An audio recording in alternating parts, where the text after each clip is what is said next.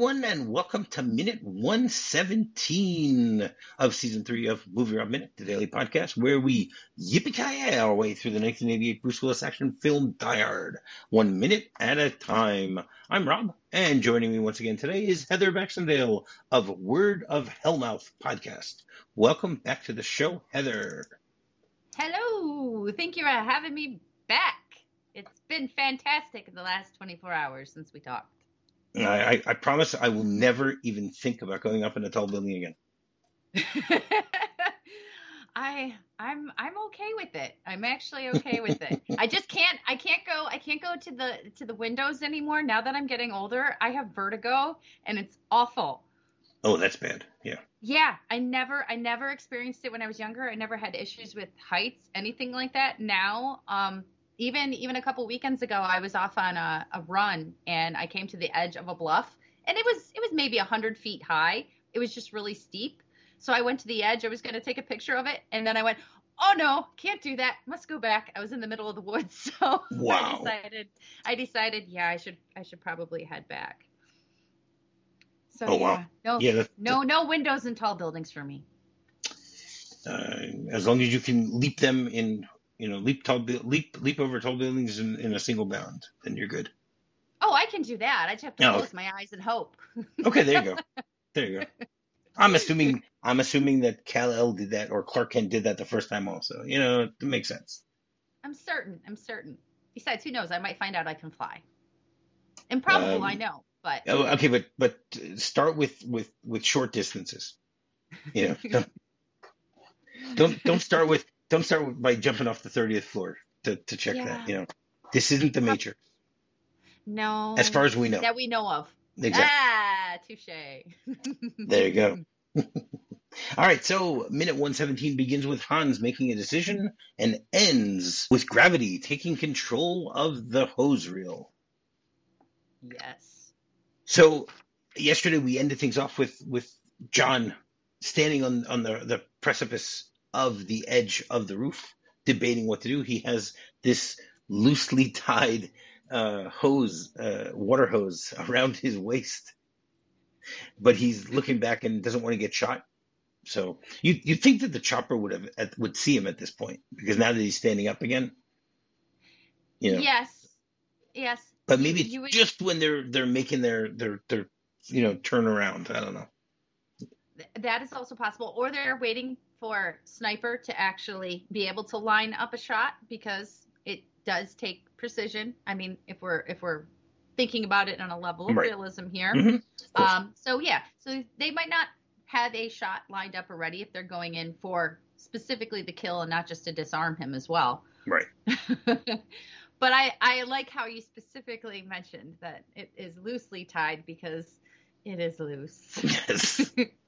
But what would you prefer, too? Would you prefer a death of getting shot up by bullets, or would you take the chance and jump off the building and hope? I don't know. That's a really, really dark question, because it makes me go back to, when I'm going to say it because it comes to my mind, the day of 9/11, the idea that there were people who jumped off instead of wanting to burn, or instead of trying to find a way to get through, stuff like that. I hope that no one is ever in those type of situations where you need to make that type of decision. We'll never know why they made the decisions that they made, but it's this is the question that you're asking, right? Basically, this is Sophie's choice of death. Well, I thought about it when this time looking over it, and I went, well, this is kind of what's happening too.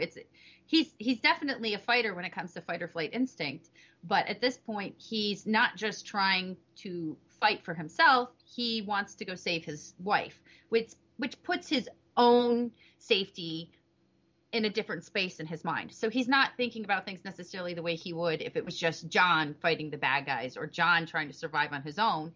He's thinking beyond what his normal thoughts are here. However, Sure. I think I empathize with the jumping off to a degree too. There's a far greater chance getting shot or blown up that you're going to die, and it's either going to be quick and painful or it's going to be long and painful. Jumping off gives you at least the chance to Okay. survive, and you're Hmm. not necessarily going to regret it until you're already in the air. Right. Sure. It might seem like a better choice at the moment, and then perhaps regretful afterwards. Like you said, I can't possibly know, but I think I And I hope you empathize never with the need to know. idea of it. I hope nobody ever needs to know, which I'm sure people unfortunately will. Right. But yeah, I think I kind of get that. I think I understand that. Right. I Okay. actually do. I Yeah. actually just thought of the fact of why didn't he try to just run for the door again to be able to go down? Yeah. The hostages all just got through there, so run back to the door. Obviously he doesn't want to get shot, so maybe that's his concern. He needs to figure out when they're reloading or they're not at an angle where they can shoot at him. But again, it goes back to the typical answer of when you don't know about why something happens in a movie, it's because that's what the script needed. They wanted It to is. have this action shot of him jumping off the roof. That's what it comes down to. So this minute actually begins with Hans, and Eddie. Eddie ended yesterday's minute by saying, "There's something wrong. They're coming back down." And Hans immediately goes, "Blow the roof." And then Christoph, who we have seen like 3 times in the whole movie, he's like Theo's assistant. This is, I think, one of his first lines in the movie. He goes, "But Carl's up there." And I always thought that line was he said McLeod is up there. He like garbles the way he says it, but Carl. So it always sounded to me like McLeod is up there. And Yeah, you're right. and then Hans turns to him and goes, "Blow the roof." And he actually, it's funny, he says it as if he's giving an order, but then he goes over and grabs the detonator himself. Because he doesn't trust anybody to get it done other than himself. No, but then He sees, why give the order? I feel like that's just what he does. He's a man in charge. He's used to people following his directions, and he expects that. But the fact that he said, "But what about Carl?" Suddenly somebody's questioning him. Well, he can't. Now he's been questioned. He can't expect that the line is going to be followed. He's not going to expect that the order is going to be followed now. Before there Right. was just Okay. obedience. Now, I mean, that actually works for me. It's legitimate. It's, well, you're asking me questions here. No, then I'll do it if you can't be trusted. I mean, Right. as a parent too, I feel like that's sometimes where I'm going, "Can you please go do that? Can you please go do that?" And most of the time the kid listens, but if they're not going to, just give it to me. I'm just going to do it myself, because if it's going to get done, I'm going to have to get it done. Right. Okay. And I can I feel like definitely yeah. empathize with that. It's a very brief moment, but that's the feeling I got from it. Yeah. Okay. And that's kind of fair. how I read it. That's fair. That's fair. And then we get another shot of the Huey hovering over the roof, and then John is still standing there on the ledge, and he says like a sort of a prayer. He goes, I promise I will never even think about going up in a tall building again. Oh God, please don't let me die." Now, the thing that got me, if you're paying attention, like we are doing here, if you go to second 19, okay, when he's giving this quote unquote prayer, Yeah. do you notice something very strange right behind him? No, at 19 seconds? Yes. Saw the chopper. Okay, first of all, the chopper is lined up beautifully for a shot of John. Yes. They finally found it. Yes. Okay, but that's not the thing that's crazy here. What is There's barbed wire? That's right. There's barbed wire. Why the hell do you need barbed wire on the top of a 30-something story building? Are you trying to keep the cows from getting into your ranch? I mean, like, what is that? What are you trying to keep away? You don't use barbed wire for pigeons. No, maybe there's some kind of, I mean, he's over in the area where all of the fire hose and everything is. So maybe there's emergency stuff there. There's electrical stuff, perhaps. Sometimes they have maintenance sheds on top of the roof, which you wouldn't want anyone to be able to access, and not necessarily a situation like this, but perhaps in a situation like this, they don't want easy access to that kind of thing. I don't know. I'm just shooting That's things great. at the wall right No problem. now. No problem. But I mean, there's maybe some ideas. I could see actually the barbed wire being around the actual perimeter of the roof to stop jumpers. Hello, you That can would make actually build, something. You don't need to put barbed wire no, there. no. It seems a little odd. If I had to zero in on something, I would say that there's some kind of, and I can't remember exactly, but I would say that there's some kind of maintenance or perhaps an electrical um, area right there that they wouldn't want just someone who came up onto the roof for whatever reason to be Okay, able to access easily. That would be my guess if I had to try and rationalize it. okay, that's fair. So, what do you know about barbed wire? It hurts like an SOB. In what year do you think someone thought of the idea of barbed wire and actually got it patented for the first time? I don't know, but I know it wasn't Pam Anderson. No, No, I have definitely no idea. not. It's been around for quite a long time though, because it is used for farming and keeping livestock in. Well, I think it was used for that long before it was used for anything else. I might be wrong, You are but completely correct. know, That is the first yes. thing that it was used for. The patent was issued in 1867 to a man named Lucian B. Smith of Kent, Ohio, who everyone regards him as the inventor of the barbed wire. Okay, the idea is to have, you know, steel fencing wire constructed with sharp edges or points arranged at intervals along the strands. Okay, sometimes it's used as inexpensive fences, and it's used atop walls surrounding security property. And Okay, you can toss a towel or a thick blanket over it and climb over on top of it. But otherwise, I wouldn't recommend trying to get around it. yeah, It's but it it's was awful. mostly used for livestock at the beginning, or to keep livestock either in or out, and it worked. It generally works because cows don't like getting pricked by it, I guess.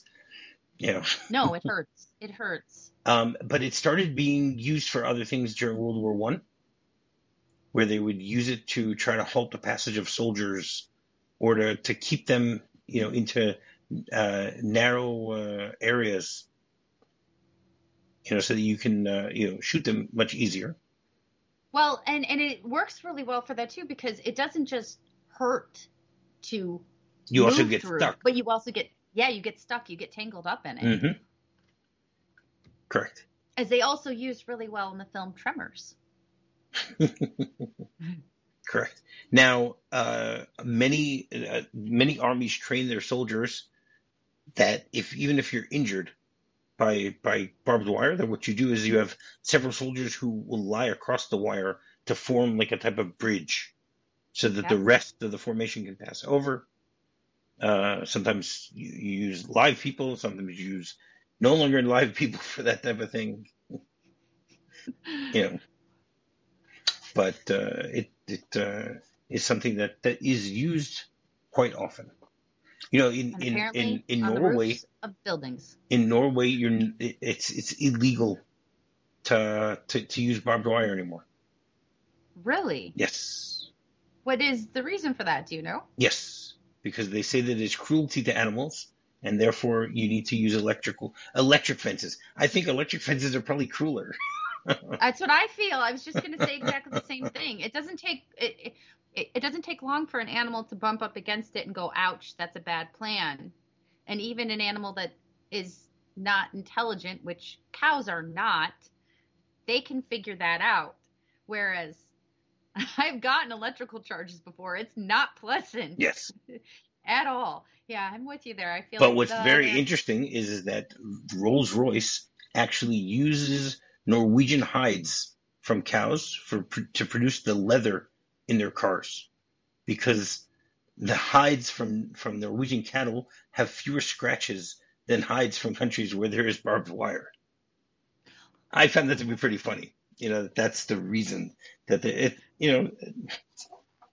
headed to Rolls-Royce to think of something like that. yeah, I'll be buying strictly rolls from here on out. Exactly. Yeah, Just open my piggy bank for my next car purchase. exactly. Then the shot changes, right? And we see Big Johnson looking directly towards John as he's getting ready. John's getting ready to jump. And at the same, go back to what we said yesterday. The editing here is amazing because then it switches to Hans. We see Hans lift up the pump on the detonator, and then it goes back to Big Johnson taking aim, and then the score here is once again amazing. Really adds to the suspense of everything. Then we see John leap into the air, sort of in slow motion, and as he's doing that, Hans pushes the pump down, and then we see John flying through the air, and has his hands above him as if he's maybe bungee jumping or something like that. Yeah. We can still see that the gun is strapped to him. Now, I've always noticed this. As this happens, behind John, it looks like there's a flare that shoots up. Did you ever notice that? I noticed that there is explosion, and it seems like it's kind of happening everywhere. I didn't notice that there was anything specific like right behind him. There's like something No. that shoots up right behind him, right as he's jumping, and it's really there cool. is. Yeah. There is. Oh God, that shot's so great. Yeah. As Right. far as if you look at the second concerned. 25, you can see it. It looks like a firework that's like shooting up or something like that. I mean, this is something I've noticed before. Yeah. This isn't the first time I've noticed this, but you can also see how loose the hose is in that freeze frame also.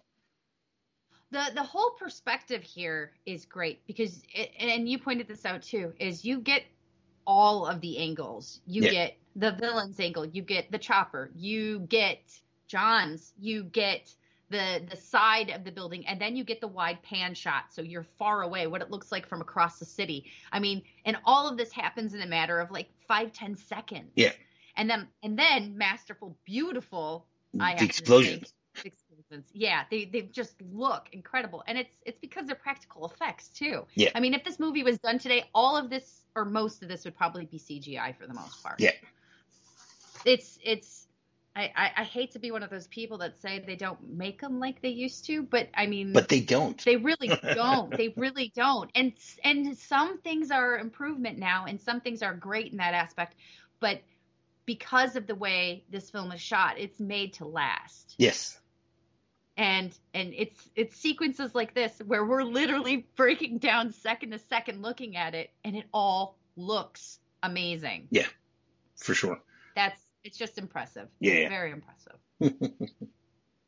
And then we see a shot from afar with the explosion, and the fire starts off really small, and then it like billows out, and you see that it also encompasses the helicopter that's there. As we see all of the top of Nakatomi, on fire, which is great. And then we get a shot from inside the Huey, which is also amazing, because if you watch that like really slowly, you see you can see both Johnsons as, the fire is around them, and it will just engulfs them. Engulfs the helicopter. I mean, they didn't do any effects where you see someone on fire, but you see the fire through the window, and like Johnson is still holding his gun, aiming, which shows how quickly this happened. He doesn't even have any time to react. No, and the people next to him too, they're not reacting yet either. They're just okay. I think that has to do with the fact that the fire is not really happening behind them. I think that's true, but they're leaning forward. But they're leaning forward because you can see that they're still reacting to something. Yeah. They're getting out of his way so he can take the shot, but they're not realizing that they're done for. Yeah. Essentially. Correct. Yeah, it's fantastic. You can see the flames right out of the side of the chopper before it's consumed the chopper, and all of this stuff happens within like 10 seconds. Yeah. It's really, really quick, and it's just amazing. And then we get a shot of, everyone downstairs waiting in the staging area. And first of all, they're really lit up here from the explosion. I mean, they're 30 floors up, but there's still so much light coming from this fire that, that when Jan de Bont lit the area, he lit it so that you can, see everyone down at the bottom really, really well. And you hear someone scream. You can't tell who it is, but you hear someone scream, "Holy shit!" Yep. Yep. which is the type of expression that you would expect from someone, looking up and seeing the top of a building like this just being engulfed in flames. So it sort of makes sense.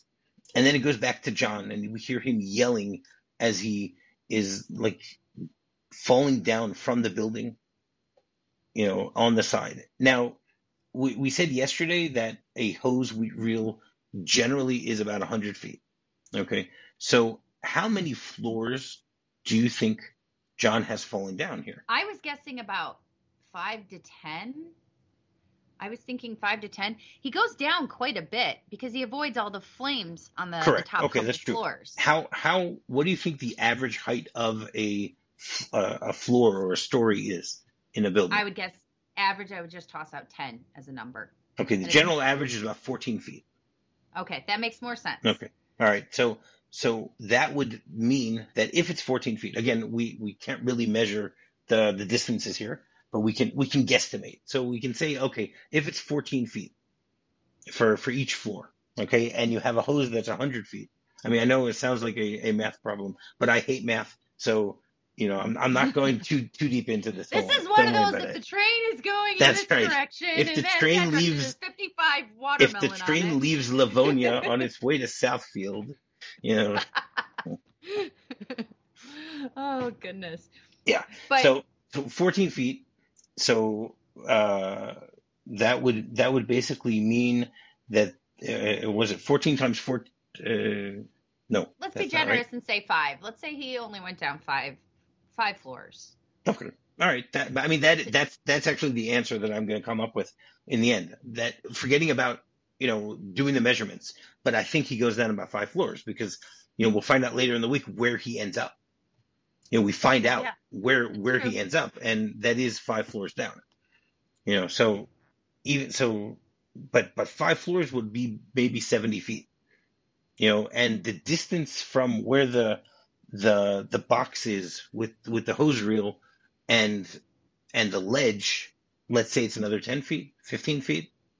So you'd add another one there or something like that. So yeah, okay, it makes sense. It's about 5 floors, 6 floors. So it does. Something from that perspective, about how he jumps down. And so he's yelling as he's flying down, and then they give us a shot of the hose itself, the reel, reaching the end of its spool, right? And then at that point, there's another explosion, and there's a big flash, and then we see the hose reel start to like move a little bit, and it disconnects. And then we see John fall down a little further. Okay.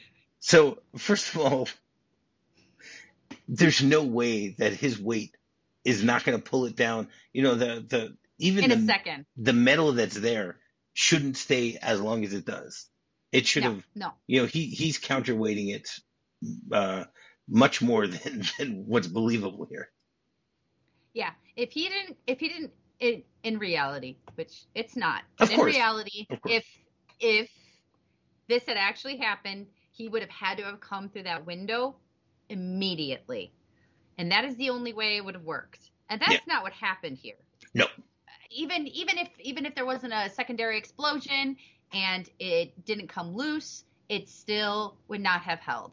Simply because, and I don't think it's because, which I think I said in yesterday's show, I don't think it's because of the actual strength of the hose itself. I think the hose is more than strong enough to do exactly this. I think it's because the attachment to the reel is not strong enough, right? Because it wasn't intended. Well, no, the attachment to the reel is strong, but the attachment of the reel to the box, that's what's not strong. Yeah. So that though, that would not hold up. His weight alone and coming down that hard. There's no way he'd have 1, maybe 2 chances to get through the window, which we'll get to in a second. So he, as we see this happen, he like bangs against the side of the building, which really looks like that's gonna hurt. The way that he hits that, and then we get a shot. That's just a mere flesh wound for him at this point. That's true. He's already been shot. He has a bullet hole in his shoulder, which thankfully was a through and through. So makes things a little Heroes, easier. movie heroes can just go on. That's fine. It's Yes, a problem for a moment until it's not a problem. that's correct. That's correct. And then we get a shot from the ground level again, seeing the flames billowing up on the top of the roof, which it's a great pan up, the way that they zoom up past the entire building for us to see that. We see all The the flames. constant shifting of perspectives, I think, is nothing short of genius. They linger long enough for you to invest and see what you need to see, but it moves quickly enough that you're not stuck from that point of view. And then in that entire time, to the sequence of the story and what's happening to McClane and everybody else is also moving forward. It's all moving so fast. Yeah, There's just so much that happens in such a short period of time. for sure. It's just done really well. And then it has one of my all-time favorite stills of this movie. Okay, we see John from inside we're looking from inside the building, and we see his feet on the glass, smearing blood. Feet. Now I remember, and you might remember this too. Back in the Detroit area, when you'd go to the movies before the movie would start, so they would have all of these stills. It must have been AMC at the time already by that point. This was like late 80s, early 90s, and they would have stills of different movies that would just flash on the screen. And this still of John McClane hanging on for his life with his bloody feet up against the window was one of the shots that I always would love to see. It was one of the standard ones that they would have there. I don't remember any of the others. This is the only one I remember. But because it's fantastic. Yes. And I mean, okay, and it's Die Hard into it too. It's Die Hard. It's Die Hard. But I mean, this is definitely commitment to a situation that was created too, where he's had no shoes and his feet have gotten cut up and destroyed, and they aren't running away from that or solving that problem or ignoring that problem. It's a continued issue. But the shot here is incredible. I mean, he's just covered in blood, and I hate feet. I cannot stand feet. They creep me out. I am the opposite of Quentin Tarantino. I do not like them. I do not want them. But this shot is epic for all that it is. Yes. It's really great. It's amazing. They actually look like Hobbit feet. They look like they hurt. That too. His dags are tired. They've had a long day. John's had a bad day, but his feet have had a much worse day. Yes. Night. Yes, it's all an evening. This is true. Yes. That is true. And then, I mean, he doesn't stay there very long. He's like slipping and sliding on the window, trying to figure out a way of getting some sort of traction, something. And he's not able to do it. Nothing works. So then he decides to swing himself backwards, which is actually quite smart. Yeah. He swings himself back once, and then he pulls out his pistol and just shoots into the glass and breaks it. And if you're going to do it, this would be the way to do it. Swing back with the momentum, shoot while you're coming in, and hope. And you probably only get one chance to make it, or you're going all the way down. But Correct. I mean, if you're going to, that's the only way to work. Would it? I don't know. It would depend on the glass. And buildings like that, the glass is built so strong because it has to withstand winds. It has to withstand, birds potentially flying in there, debris, all of nature that we can't avoid. I know that glass, the higher you go, it has to be incredibly strong. Yeah. But I haven't tried to shoot bullets through the window of a skyscraper either. So especially from the outside. Especially from the outside. I think it's safe to say they're probably not bulletproof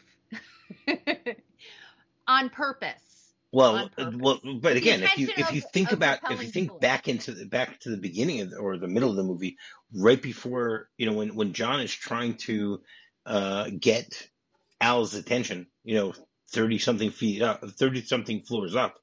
He takes the chair and starts trying to break the window with the chair, and that doesn't work. He just makes a hole in the Yeah. window. It doesn't shatter. Yeah. He needs to use Marco's body in order to shatter the whole thing. So, Yep. I don't know. And then John, swings into he does a Tarzan move, swinging into the building, and then he's quite happy. He's lying on his stomach, very happy, and then the movie adds a little more suspense, and we get to see the fire hose start flying down behind him, with the metal, just being taken by gravity and, shooting downwards. And we're gonna have to wait until tomorrow to find out what happens with that. But Yes, we are. it's great. First of all, it's a great place to actually stop the minute. That really works well. As it just flies right by, whoosh, the whole thing. Yeah. It's another cliffhanger. There you go. We have them every 10 seconds on this show, just so you guys know. Yeah, for sure. So, Heather, you have anything else you want to say before we get to the script? Let's go to the script. I'm curious. Okay. So the script has a few things here. First of all, remember what I mentioned, that Eddie is not here. So Hans is actually the one who notices all of the hostages running by.